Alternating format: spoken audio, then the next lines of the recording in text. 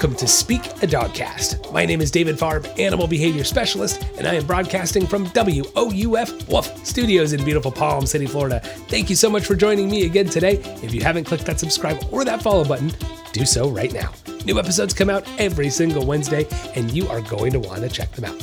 Now, you can also find me on Instagram at Speak a Dogcast. And if you're looking for even more dog training content, you can support the show today. Become a Patreon at patreon.com/speakadogcast. And hey, if the visual thing is more your thing, you can also find me on YouTube as well. If you love what you're hearing, guys, do me a favor.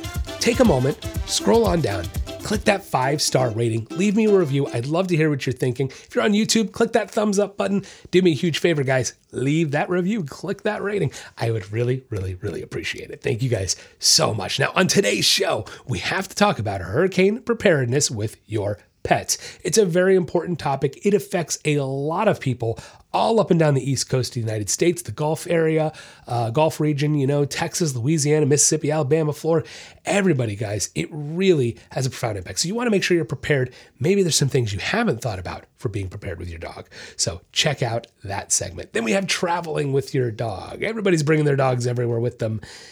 And we'll talk more about that. Then comes the History of Animal Mascots 101. Yes, our newest segment to the show. We talk about all of the amazing history of animal mascots in colleges and universities around the country. It's really fantastic. Then we're going to have our listener Q&A. And if you guys have questions for the listener Q&A, you can keep sending them my way. Email me, questions@speakadogcast.com, or feel free to just message me on social media. Now, before we get going with today's show, I have to give you that trivia question. Today's question is going to be, what is the difference between a turtle and a tortoise? Yes, what is the difference between a turtle and a tortoise? I will give you the answer to that question somewhere in today's show. So be sure you stick around, sit, stay, and enjoy the podcast.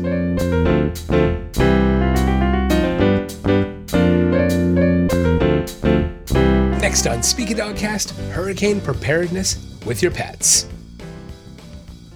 Now, it's not just for us Floridians down here. This is really for everybody along the eastern coast of the United States. Look, all the way up to New Jersey. Let me look at that one hurricane that hit a couple years ago. Gulf Coast region, all these areas. That is a lot of people, a lot of space, a lot of area that can be hit and affected by a hurricane. So you got to be prepared. Look, I'm born and raised Floridian here, right? I'm from Orlando. That's where I was raised. I live in South Florida now. And hurricanes are one of those things where it's like snow to northerners. It's something that's going to happen at some point. You've got to be prepared for it. And unfortunately, bad things can come with these natural disasters as well. So it's all about being prepared. It's all about knowing what to expect, having the right supplies, having the right tools. That's what's going to help you out when it comes to hurricanes with your pets. Now, again, living in Florida, I've learned a lot. I have learned a lot over the years about hurricanes, right? And we've learned a lot about hurricane parties over the years, and that Floridians love to drink during hurricanes, but that's the irresponsible side. What about the responsible stuff? Look, it's not an easy thing to go through a bad hurricane. And, knock on wood, I'm very grateful that my family, we've been able to dodge some of the worst hurricanes in history in this state. But, even for myself, like when I went to school, when I went to college, my freshman year of packing for college was done in the dark with no air conditioning, middle of August. It was awful. It was brutal. That was 2004 when, and honestly, guys, I forget all the names of the hurricanes. I'm terrible with names to begin with, and then add in a storm and all of them over the years that I don't remember.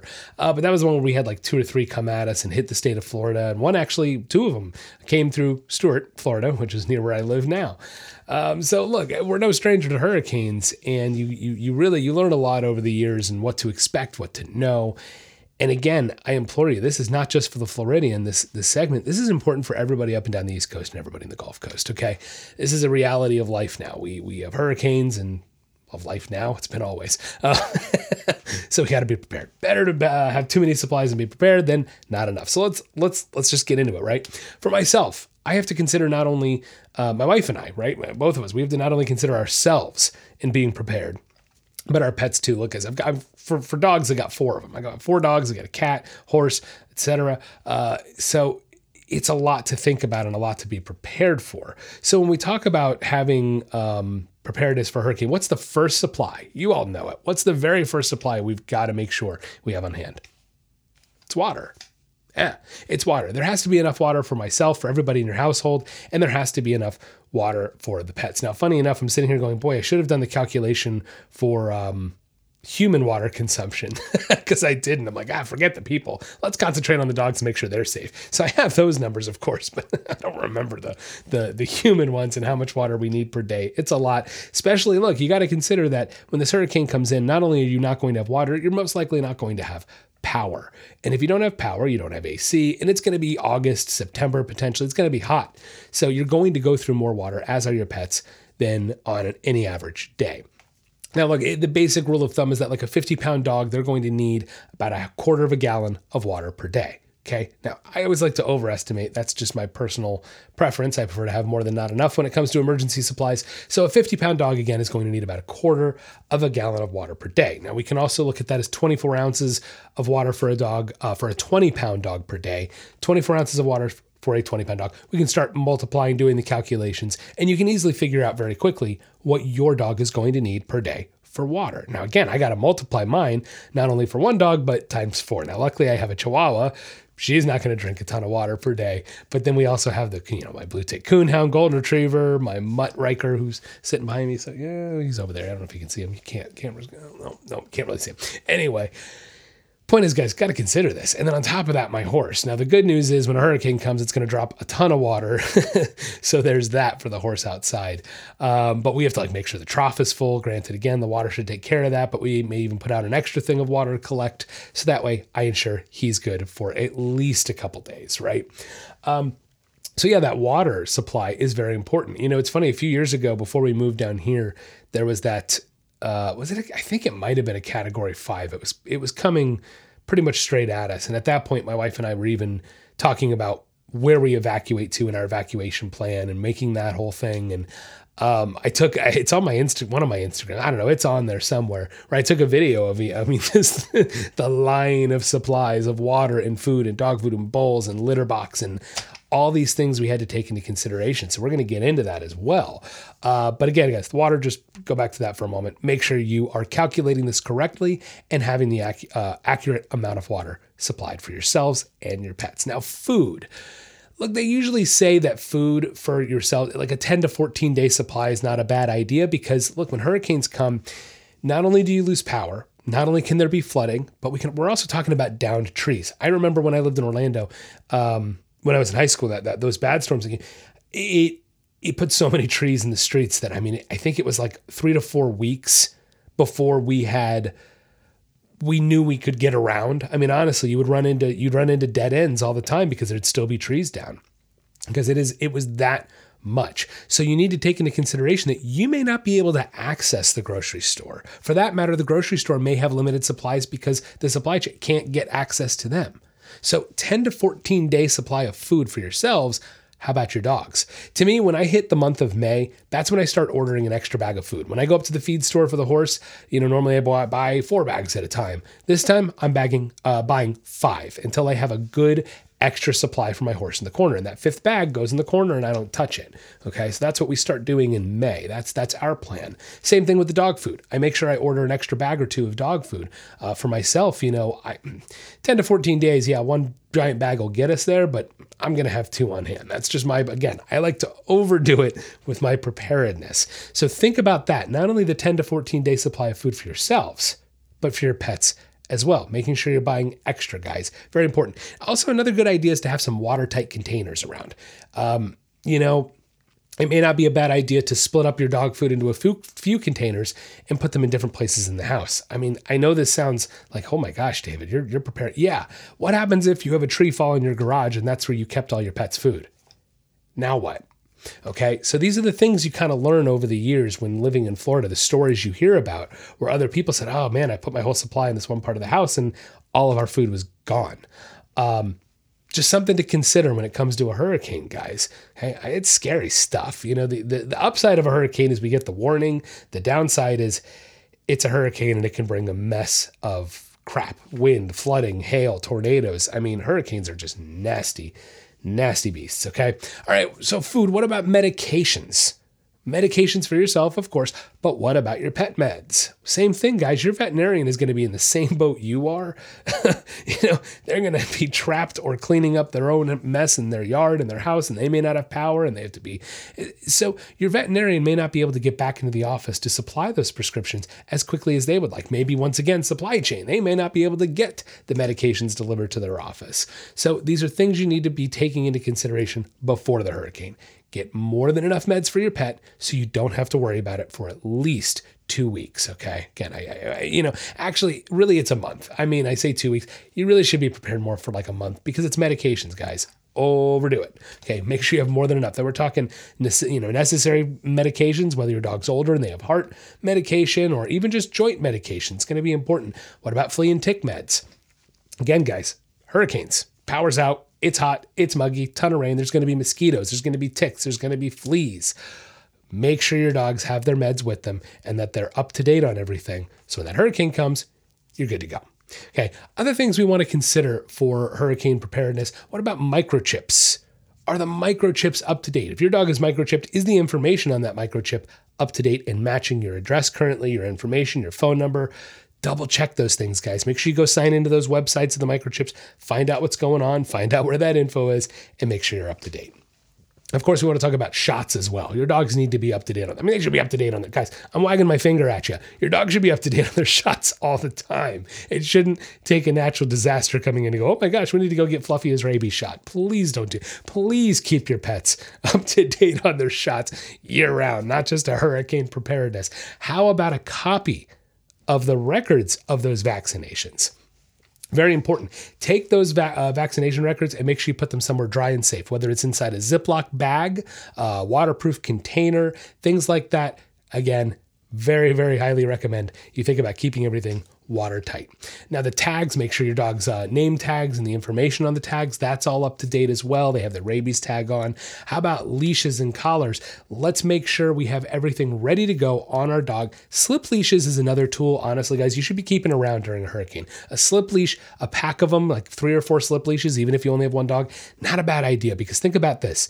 Let's say the hurricane comes, it causes some damage. You guys are fine. Your dog is fine. We go outside, we're assessing, and all of a sudden we see a couple loose dogs. It's good to have those slip leashes because you might need to help out your neighbors, help out your friends, and get a poor dog that's scared and loose and, got out during the hurricane, during the storm. So it's a good idea to keep a couple of those slip leashes around, not just for your dog, but for other dogs as well, because they're really easy to use, really easy to just slip over, boom, leash on, good to go. We don't need a collar. Okay. Now, some people talk about the peeing inside thing, right? Like, what do we do during a storm? Because sometimes a storm can last for 14, 15 hours. You got the eye of the storm, depending on where it's hitting and all that. But what do you do if your dog needs to use the bathroom in the middle of the storm? Now, look, my take is on this. Years ago, we tried the grass inside. And I'll be honest, guys, my dogs didn't care. They didn't want to use it. They didn't want to go because it's an instinctual thing. Dogs can sense the barometric pressure fluctuating. And when a hurricane comes in, that barometric pressure drops so much. It's just like animals in the wild. They have this instinct to flee away from the coast, certain speed. They know to hunker down, get away, whatever the case may be. They can sense it coming. And it's the same thing with your dogs. They're going to sense that coming. And so as long as you get them out before the hurricane, look, sure, there's the exception of your dog might be really little. And this is one of those exceptions that a pee pad might not be a bad idea. But I have found that my dogs are not even interested in using the bathroom during a hurricane. They're not. They're just hunkered down. They're calm. They're not scared or anything. But you can tell there's this instinctual knowledge that it's like, it's not safe to go outside and use the bathroom right now. I'm good. So that's my take on the whole putting grass inside and whatever for a storm,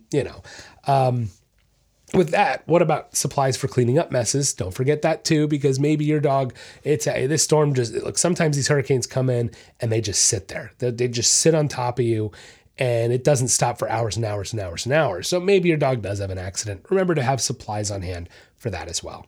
Okay. Life jackets, guys. Life jackets are a great idea. They really, really are. You want to have a life jacket for your dog. If you're in an area that's maybe prone to flooding, you live on a lake, anything like that, it's not a bad idea to consider having a life jacket for your dog. So, God forbid, it does flood. Worst case scenario situations, you're at least more prepared for it. Okay. It gives people a visual in the water to be able to spot your dog. It also is going to help keep your dog afloat, obviously, right? There's no downsides to it. So make sure you have a doggy life vest on hand as well. Now, one other tip that I think I added this in last year, solar lights. Something maybe you hadn't thought of, solar yard lights. They're very cheap. They're easy to go put out in the ground and charge. And instead of having flashlights and having to keep so many batteries around and everything like that, you can actually use a solar yard light for your house if the power goes out, right? Like, yeah, that's kind of smart. I kind of liked that one. So if you have solar yard lights, you can easily use them during a hurricane inside, right? So again, a little something to think about. Now, I talked about it a little bit about evacuating, how my wife and I had, we were considering that option a few years back when we were in Orlando and one of these bad storms came in. And look, it's something that you don't want to have to do, but you might have to do. So this is where I always go back to crating, because in the worst case scenario that you do have to evacuate in a hurricane, you might have to go to a shelter. You might have to rent an Airbnb home that doesn't allow dogs or requires your dog to be crated if you're not there. Or you might be going to a friend's or a family member's house and they don't really want your dog there, so your dog needs to be crated. This is my big PSA on crating, guys. Not only is crating good for training, from the training perspective, all that aside, behavior aside, the crate can be your best friend for emergency situations like this. If your dog is not comfortable with being crated and all of a sudden you have to evacuate to a strange place and you're throwing them in the crate, that's probably going to make your dog anxious, if they're not used to it. So I highly recommend crating from day one with your dog, puppy, whatever. Day one, you should start crate training your dog. Does that mean I want you to crate train at home all the time under normal circumstances? No, eventually I want to get away from the crate.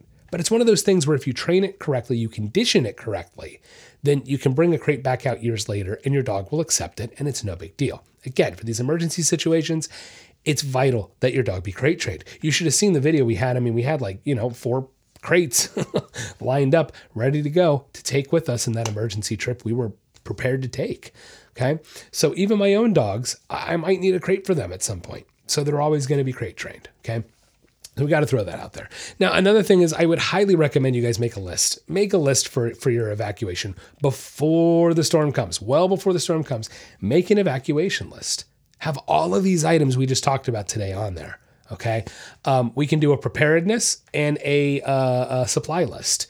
And, have 2 different lists, and the prepared list comes out, is this all up to date? Do we have all the info up to date? That's the checklist. And then we have the supply list where it's very easy to know what we need to pack, what we need to bring. Make sure you don't forget anything so you can just check it off as you go. Okay. This includes things even like water bowls for your dog, maybe the collapsible water bowls for when we're traveling, toys, blankets, again, the crate. These things are very important to take into consideration beforehand, because when an emergency arises, guys, you're not going to be in the best state of mind. That's just the reality of it. We all get a little panicky. How could you not? And so it's important that you're prepared beforehand. All right. So it's a lot. Look, like I said, honestly, it is a huge undertaking for my wife and I. We've got a 5-acre property, and so it's making sure all the fence boards are secured around the whole property. In the pasture, the barn is, everything in the barn is secured. We have to get our hurricane shutters up and make sure all of our hurricane shutters are in working order. All the hardware for the hurricane shutters is there. Then there's all the preparedness for ourselves between food, medications, water, gasoline for the generator. Make sure the generator's operational year round. We have to start the generator once a month to keep it going. It doesn't stop when we are preparing for a hurricane. It is a little bit of a year-round thing, but when we start hitting May, it's time to supercharge that and making sure we're prepared, because I don't want your pets to suffer. I don't want them to suffer the consequences because you weren't prepared. I'm just being real. Look, how about for cats real quick? It might not be a bad idea to consider getting a second litter box, a backup litter box that you don't use during the year. It's just ready to go. It's ready to go. It's in a box of your hurricane supplies. That way, when it's time to go, boom. Kitty's got her stuff. Okay. These things, you've got to consider them before the storm comes. I implore you. Being responsible, being smart, being safe, it keeps you safe, right? Keeps you safe. So do it. be prepared. All right. But I hope all that info helps out today. I know it's a lot, but be prepared with drugs. To me, the most important things to consider, first of all, are food, water, and medications. Those three are the ones you've really got to think about more than anything for yourselves and for your pets. Now, of course, there's all the other supplies that go along with it, but I think the other biggest important thing to think about when it comes to hurricane preparedness is your evacuation plan. Do you have one? Do you know where you're going? And do you have everything in order to help you get there? All right, guys. So prepare, be smart, be safe, and good luck out there during this year's hurricane season.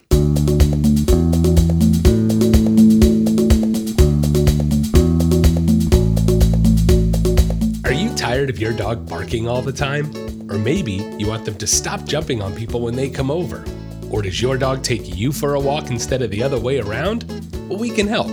At the Nature of Training and Speak a Dogcast, we are committed to improving the relationships and lives people have with their pets. No matter what behavioral issue you are experiencing, from an unruly puppy to more severe issues, we can help. Our virtual training programs are catered to you and your pet and create a training plan that gets results. For more information, you can check out our website at www.thenatureoftraining.com or find us on Facebook or Instagram at Speak a Dogcast. With the ability to connect, teach, and train with pet owners around the world, together we can make a better home for our furry friends.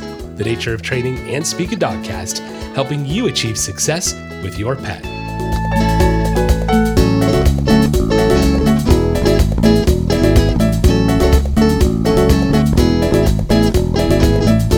Next on Speak a Dogcast, traveling with your dog. It's summertime. Yes, it is. So it's summertime fun, time to travel, and everybody wants to take their dog everywhere with them. And I'm going to be the first person to tell you, don't. I love dogs, guys. I am a huge dog lover, but I am the first person to say, stop bringing your dogs every freaking place you go. I'm seeing them at the grocery store now. Do we really need to bring our dogs into the grocery store? I watch people put them in the grocery cart and they sit in the grocery cart and their butt that they just had diarrhea out of 2 years ago is sitting in the bottom of the grocery cart where we all put our food. Yeah, I say to the people who are like, oh, we can't use plastic for produce. You want to put your produce on a dog butt counter? I'm sorry. It's gross. It's disgusting. Stop bringing your dogs to the grocery store, guys. Now, that's not traveling, but isn't it kind of the stepping off point, right? We have to bring our dogs everywhere with us. It's my baby. It's my child. I don't have kids. No, guys, it's a dog and you need to get over it. It's a dog. I love them so much. I made a career out of it, but for crying out loud, it's a dog. Okay, it's a dog. And I love bringing my dogs out to places that are dog friendly, that accept it, and that my dogs are well behaved when we do it, which is the biggest reason I don't want dogs out in public. I'm the first one to say it. I don't think my dogs need to come with me every single place I go. And especially when I'm on vacation, part of it is, I make a living out of it. So it is nice to not have to take a dog out every single morning. It's nice to not have to go for the walk. Sure, I do. And don't get me wrong, I love my walks with my dogs, but it's nice to take a break. It's nice to turn off. And that's the point, guys. I don't understand why you want to bring your dog with you literally everywhere you go. Okay. First of all, and look, I'm going to tell a little story. This story took place a long time ago. Not that long ago, but long enough ago that I think it's time to tell the story. I'm going to tell a tale at a restaurant a long time ago at a nearby place called Stuart, Florida. All right, I'm being ridiculous. I'm going to stop. But seriously, went out to a restaurant. Gosh, I mean, look, this is off the top of my head, so I'm remembering what went down exactly. I think I'm just going to try to put it in a nutshell here. Basically, in a nutshell, we're at a hibachi style restaurant and there is a table next to us where this woman has her dog and it's literally, she's holding it up like basically it's on the table. And she put it on the table. That's right. She put it on the table. All right. I can't remember every detail. So I'm just going to give you the nutshell that this woman has a dog all over a table in a restaurant, guys. Okay. It's clearly not a service animal. It's clearly just there because she wants it to be. It's a purse dog. Like that. You can just read the situation. It's a purse dog. Okay. And I said something to the staff and they said, oh, well, it's a service dog. I said, guys, the dog is literally being fed on the table right now. What service is it providing? Oh, sir, I can't. And I love it. We can't say anything anymore. That dog is literally like, guys, just stay with me a second. The restaurant could literally lose their license over this. It's an OSHA violation. For those of you not familiar with OSHA, it's the Occupational Safety and Hazard Administration. I worked in the theme park industry too long and hospitality industry too long that I know all this. That's the reality. Like I don't even know why I need to explain why a dog's butt on a table in a restaurant is not okay. Like I can't even believe it. And at hibachi style, so she's sitting at a table with people she doesn't know. Like, you can't make this crap up.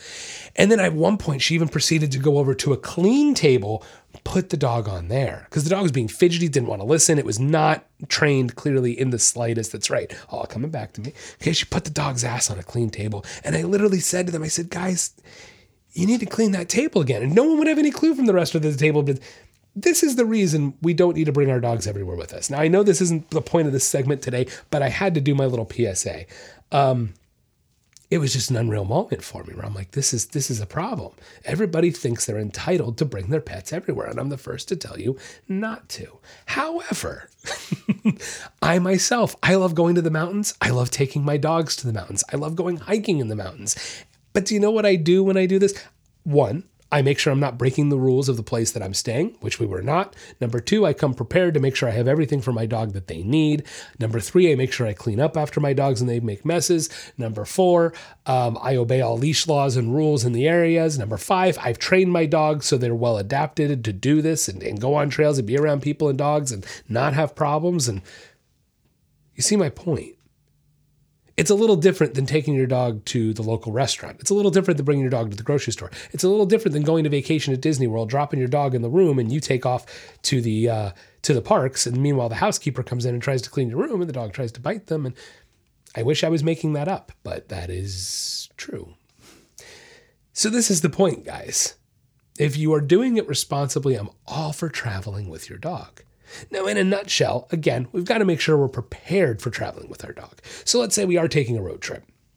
Got to make sure you have everything you need. Got to make sure you have enough food. Got to make sure you have the medications, right? Just like the hurricane preparedness we just talked about. We have to make sure we have enough medications for our pets because not every veterinarian, as a matter of fact, I don't know of any veterinarians that are just going to willy-nilly want to write your dog a script in some other state that you don't live in, having never met your dog and never assessed them. So be sure you have the right medications for your dog from your veterinarian before you leave for that trip. I personally think the best way to go on a trip with your dog is a road trip. I'll be honest, guys, I'm not really a fan of flying dogs. Look, it's one thing if you're going on a private chartered plane and, you have that kind of setup, then by all means. But I personally would never, ever, and this is just me, I would never, ever, you couldn't pay me enough money to fly my dog in a cargo hold on an airplane. I'm just being honest. You could offer me $1 billion and I wouldn't take it if it meant flying my dog in a cargo hold of a plane. I'm just not going to do it to them for so many reasons. That's the first thing. And again, I think it was even last summer, there was a few dog deaths that were, they left them on the tarmac. They forgot about them and bad stuff. So I'm not a fan of flying dogs. I'm just saying it. Simply put, I don't think you should. I'm not an advocate for it. I'm against it, and I don't recommend it. If you have a chartered plane, that's one thing. Even in the cabin, you have a small dog. Guys, I guess I don't know if it's the way I was raised. I personally don't believe in putting other people out. Unless your dog is just the most perfect angel ever and is quiet and no one would even know that there's a dog there, I wouldn't bring a dog on an airplane. In the passenger area. I wouldn't want to affect other passengers like that. What if you sit next to somebody who's allergic? It's an enclosed environment. I mean, I don't know. That's just me personally. I just don't understand having that need to bring my dog on an airplane. So the road trip is the way to go. All right. So I like the road trips with our dogs if we're doing it safely. If you're staying at a dog-friendly hotel, if you're paying the proper pet fees, I am all for it. Okay, so I have no problem with that. But again, just make sure you're prepared. Now, if you have a dog that's uneasy in the car, you need to work on that before your road trip. You need to hire a professional, hire a trainer, and start tackling that. Look, I know a lot of vets just want to throw medications at dogs for anxiety in the car and things like that. I don't recommend that. I recommend working through it from a training perspective and a behavioral perspective. Okay. So something to consider. If your dog is uneasy, let's not go for that 20-hour road trip with them unless we work on it. We want to make sure they have a comfortable ride, a safe ride, and that they're happy on your road trip as well. Again, other things we want to consider. If you're going to be like myself and you want to go hiking with your dogs, make sure you're prepared for that, guys. I highly recommend bringing a doggy first aid kit. And for that matter, even just on a road trip, it's not a bad idea to have a doggy first aid kit with you. Okay. They sell them on Amazon. They sell them at pet stores. You can find these awesome little kits. They come with all kinds of great stuff for worst case scenario situations. So again, you have to think about this. If I'm going to be going hiking, kayaking, adventuring with my dog, I need to make sure I have the proper stuff with me, such as a doggy first aid kit, portable dog water bottles, portable dog bowls. Maybe if you're going for a long hike, you're bringing food with you, not only for yourself, but for your pet as well. Okay, so just things to consider is once you get there, what do you do with your dog? Now, when we go to the mountains, we usually do like not an Airbnb. Well, I guess we have done Airbnb before. Whatever. Point is, we do like a rental type of thing. And we always make sure with the owners, we don't bring extra dogs that we're not supposed to. We clear everything with them and we make sure everything's all kosher, all on the right side. So I implore you to do the same, guys. Let's be smart about traveling with our dogs this summer and be respectful for that matter. I wish there was a little more of that in the world, and it can start with you with something as simple as your pet. Okay. I know there was a little bit of a kind of a soapbox segment today, but I've been just seeing a lot of dogs out in public in inappropriate places. And I have no problem taking your dog out in public as long as it's an appropriate place. They're well trained, to me is the most. I mean, guys, if everybody's dog just freaking behaved, I think we'd be surprised how many more places we could take our dogs. But the reality is that's why we aren't allowed to. I still think a grocery store is an absurd place and a restaurant is an absurd place for a pet to be. There's no reason for it unless it's outdoor seating. I love bringing my dogs out to outdoor seating with me. I have no problem with that. But once again, their butts aren't on the table. They're not eating food off the table. Like, let's just be real. Right? Okay, so head on the shoulders by traveling with our pets. Let's make sure we're being smart, respectful, and hey, have a good summer out there.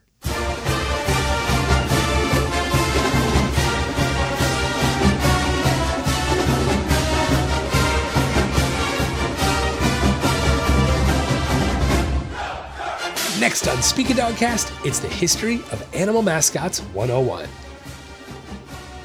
Now today, we're going to be talking about the University of Maryland. Now, the University of Maryland, they were originally established in 1856 as Maryland Agricultural College. It was renamed in 1916 to Maryland State College, and then the college merged with the state's professional schools in Baltimore to become the University of Maryland in 1920. Now, the official mascot for the school is the terrapins. Yes, the diamondback terrapin to be specific, a native turtle to the state of Maryland. Now, it has been the school mascot for well over 80 years. It all started out in 1932 when then football coach Dr. H. Curly Bird, I just love saying that name, Dr. H. Curly Bird made the recommendation that the diamondback terrapin be made the official mascot. The school newspaper named the Diamondback at the time, coincidentally, that they had put out an article for a search for a new official mascot. Being a native species and found often in the Chesapeake Bay, it seemed like a logical choice. The mascot eventually earned the name of Testudo. However, the origins of the name, well, they're a bit of a mystery. Now, one theory is that the name comes from the scientific classification for turtle, which is Testudines. And another theory that's out there is the word testudo itself is derived from the Latin word for a protective shelter used for a Roman soldier's head, which looked similar in shape to a tortoiseshell. Now, to immortalize their new mascot, the Student Government Association, class of 1933, they decided to gift a bronze statue of the new mascot as their graduation gift. Now, they were able to raise some of the funds by themselves, with more of the funds coming from the student yearbook program. Now, Coach Bird made the suggestion that the students reach out to alumnus and member of class of 1904, Edwin C. Mayo, the president of Gorham Manufacturing. Now, he agreed to build the 1,300-pound bronze terrapin statue at cost. Now, it was arranged that a live diamondback terrapin would be brought to the factory in Rhode Island so that sculptor Aristide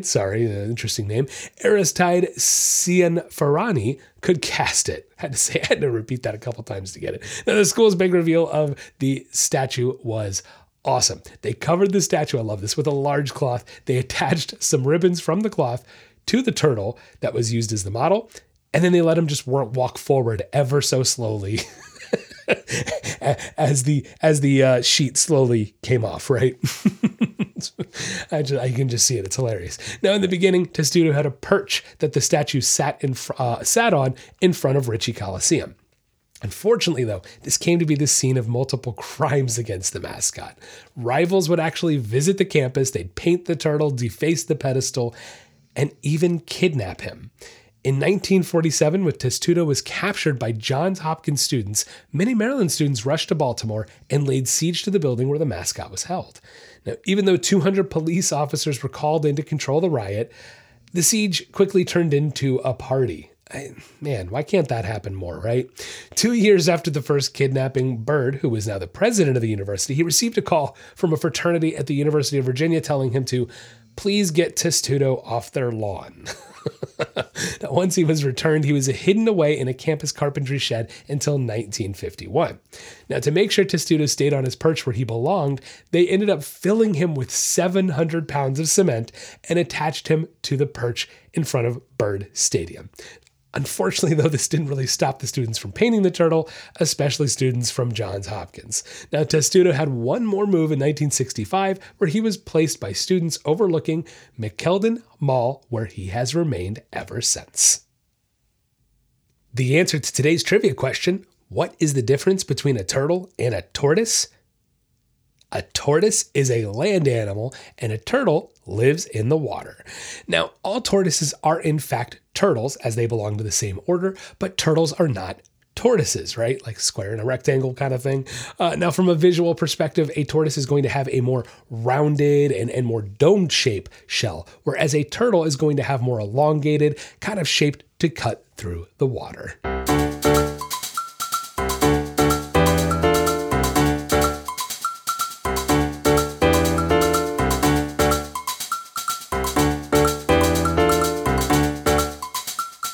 Next on Speaking Dogcast, it's the listener Q&A. First question today comes from Erica from Columbus, Ohio. Erica says, I have a Yorkie who is 3 years old. Now, she just had her first dental, and my vet said that I really need to be brushing her teeth at least a few times per week, but she does not like getting her teeth brushed. A few times a week seems like a lot to me, but I just don't know any better. Any advice for getting her to accept the multi-week dentist appointment with me? Didn't know you'd become a veterinary dentist, did you, Erica? Yeah, look, every vet's going to tell you to brush your dog's teeth all the time. And this is one of those things where I kind of go back and forth on it. Look, I'll be honest. Do I brush every single one of my dog's teeth daily? Absolutely not. Are most people going to do it even once a week? Most likely not. So for the vet to tell you to do it a couple times a week probably gets you to do it once a week. Which is probably what you should be doing it for a smaller dog. And that's part of the thing. The smaller dog, the smaller the mouth, the more the tartar plaque, all that stuff builds up. And honestly, just the crappier their teeth are. It's just a consistent thing among smaller dogs. So that's even more the reason your vet is telling you it's important to get your dog's teeth brushed. Look, regular dentals is one of the best ways to keep up with this stuff. Yes, you should be brushing your dog's teeth, but the regular dentals, it's what's really going to get in there and make sure we're getting it clean. Doing a lot more than you can do just with a toothbrush, Now, with that said, what I would probably start doing is just taking it really slow. Bring out the toothbrush with no toothpaste. Maybe just touch it to her face very gently, just very gently. Just kind of go up very lightly, touch it, and then give her a treat. Take the toothbrush away, give her a treat. Touch it, take away, give a treat. I would do that for a while until she's totally comfortable. She's almost putting her head into the toothbrush to get the treat, right? You could even put a word with it, touch or something, telling her to kind of touch it so we can start associating, hey, lean forward and get the toothbrush. Then I'll slowly work it up to maybe lifting her lip up and putting the toothbrush underneath the lip. Pull it away, treat. Okay, little by little, piece by piece, you're going to build her up to accepting the toothbrush in the mouth and then cleaning the teeth. Okay, but this is a process. It's a process. It's going to be a slow process, and I want you to take your time with it because the whole idea is if your dog doesn't like the toothbrush, essentially your dog is viewing the toothbrush as an aversive, right? They're working to avoid it, kind of a form of punishment, if you will. And if you will, that's what it is. And so they're working to avoid the toothbrush. And so we have to recondition that toothbrush to be something they like and want to accept. And not only that, well, again, put themselves toward it even. That's what will end up happening if you really do this correctly. Your dog is almost going to seek out the toothbrush when they see it. Okay. And so that's the idea. We have to recondition it. So it's important that you take it slowly because you don't want to come in too fast, too hard, move forward too quickly, progress too quickly. You don't want to do any of that because it's already an aversive to your dog. So take it slowly, take your time, and recondition it with the food. And, a couple weeks, maybe you'll have your dog accepting the toothbrush. Next question. This comes from James from Allentown, Pennsylvania. James says, my wife wants our new 6-month-old puppy. Don't tell your wife about your new wife. My wife wants our new 6-month-old puppy to sleep in our bed with us, but I do not want to have a battle for my space in bed every night. It's one thing if we can teach him to fit in between us, but I just don't want it to become a problem where we can't get him out of the bed. Any thoughts on this? All right, James. Yeah, thanks for the question. You may have listened to my thoughts on dogs being on furniture and beds, and personally, I don't have a problem with it. And that's just it. Personally, even professionally, I don't have a problem with it, but it's a personal decision. Whether you want your dogs on or off furniture, beds, that is totally up to you. It's your dog, it's your rules. I will say I'm always in, and I like, because you're on the right thoughts process there. I like what you're saying, because you don't want it to become a problem. Exactly. That's where my rule on or off furniture begins. Is it a problem? Can I say off and the dog gets off? Can I say come up and they get up? Do you have control over it? Right? So I would start practicing an off command with your dog. If you're okay with getting him on the bed eventually and teaching him to sleep, teach him to sleep between you. That might take a little time to teach him space, show him where you want him. It may take a little while for him to understand that, but we can start getting him to understand simple things like when you say off, get off. When you say get on, get on. Okay. Grab his collar. I've got so much snoring in this room right now with dogs. This whole episode has been snoring. Guide them off using their collar. And then once they get off, say good, give them a treat. You don't want to make it this huge deal. That's the thing. We don't want to make a big deal about getting on and off the bed. Just make it this nonchalant off. Good boy, treat. Make it a regular thing. So yeah, that's my 2 cents on it, is that I don't have a problem with the dog on the bed, but I agree with you in the sense that we should have control over it. So it's good to start creating that control with just maybe some commands, off, on, whatever you want it to be, but teaching your dog that when we say off, you get off, when you get on, we get on. And then we can start working on the body language side of it of, hey, this is my personal space. And okay, that's a second battle. So try that out, see if that helps out. And actually, I skipped one thing. Oh my goodness, my brain flew the coop here because I got distracted with your saying your new wife. 6-month-old puppy. This is a puppy. So I am going to draw the line in the sand here, James. I don't think a 6-month-old puppy should be sleeping in bed with you at night. I just don't. Multiple reasons. Number one is housebreaking. If your dog isn't fully housebroken, at some point they're going to wake up in the middle of the night, get off that bed and pee, and you're never going to know until it's too late, of course, until you step in it the next morning. So that's the first reason I don't like it. Second thing is it's a puppy. We need to still establish boundaries, rules with our puppies. It's just like with a child. We need to have certain rules, boundaries that need to be established, and it's no different. When they're a young puppy, you need to put those rules in place. So personally, your dog, professionally, listen to me, your dog needs to be in the crate at night as a puppy, and my generalized rule is they need to be staying there until about a year old. Every dog's a little different, but 6 months to me is a little bit young to be starting to let them out of the crate and into the bed. So food for thought there. You're not even at that point yet where you should be letting your dog out of the crate to sleep in bed with you. But once you get there, hey, that other advice should help out. So good luck to you, James. And hey, hopefully you'll get a good night's sleep with your dog. That's going to wrap up the podcast today. Thank you so much for listening in. If you haven't clicked that subscribe or that follow button, do so right now. New episodes come out every Wednesday, and you're going to want to check them out. If you love what you're hearing, don't forget to click that 5-star review, leave me a rating, leave me a review, give me that thumbs up. I would really appreciate it. You can follow me on Instagram at SpeakADogcast, become a patron of the show today at patreon.com/SpeakADogcast. I would like to thank my patrons, my pup supporter, Regula Wright, and my dog friend, Maureen Crossan. Have a wonderful week, and don't forget, get out there and walk your dog.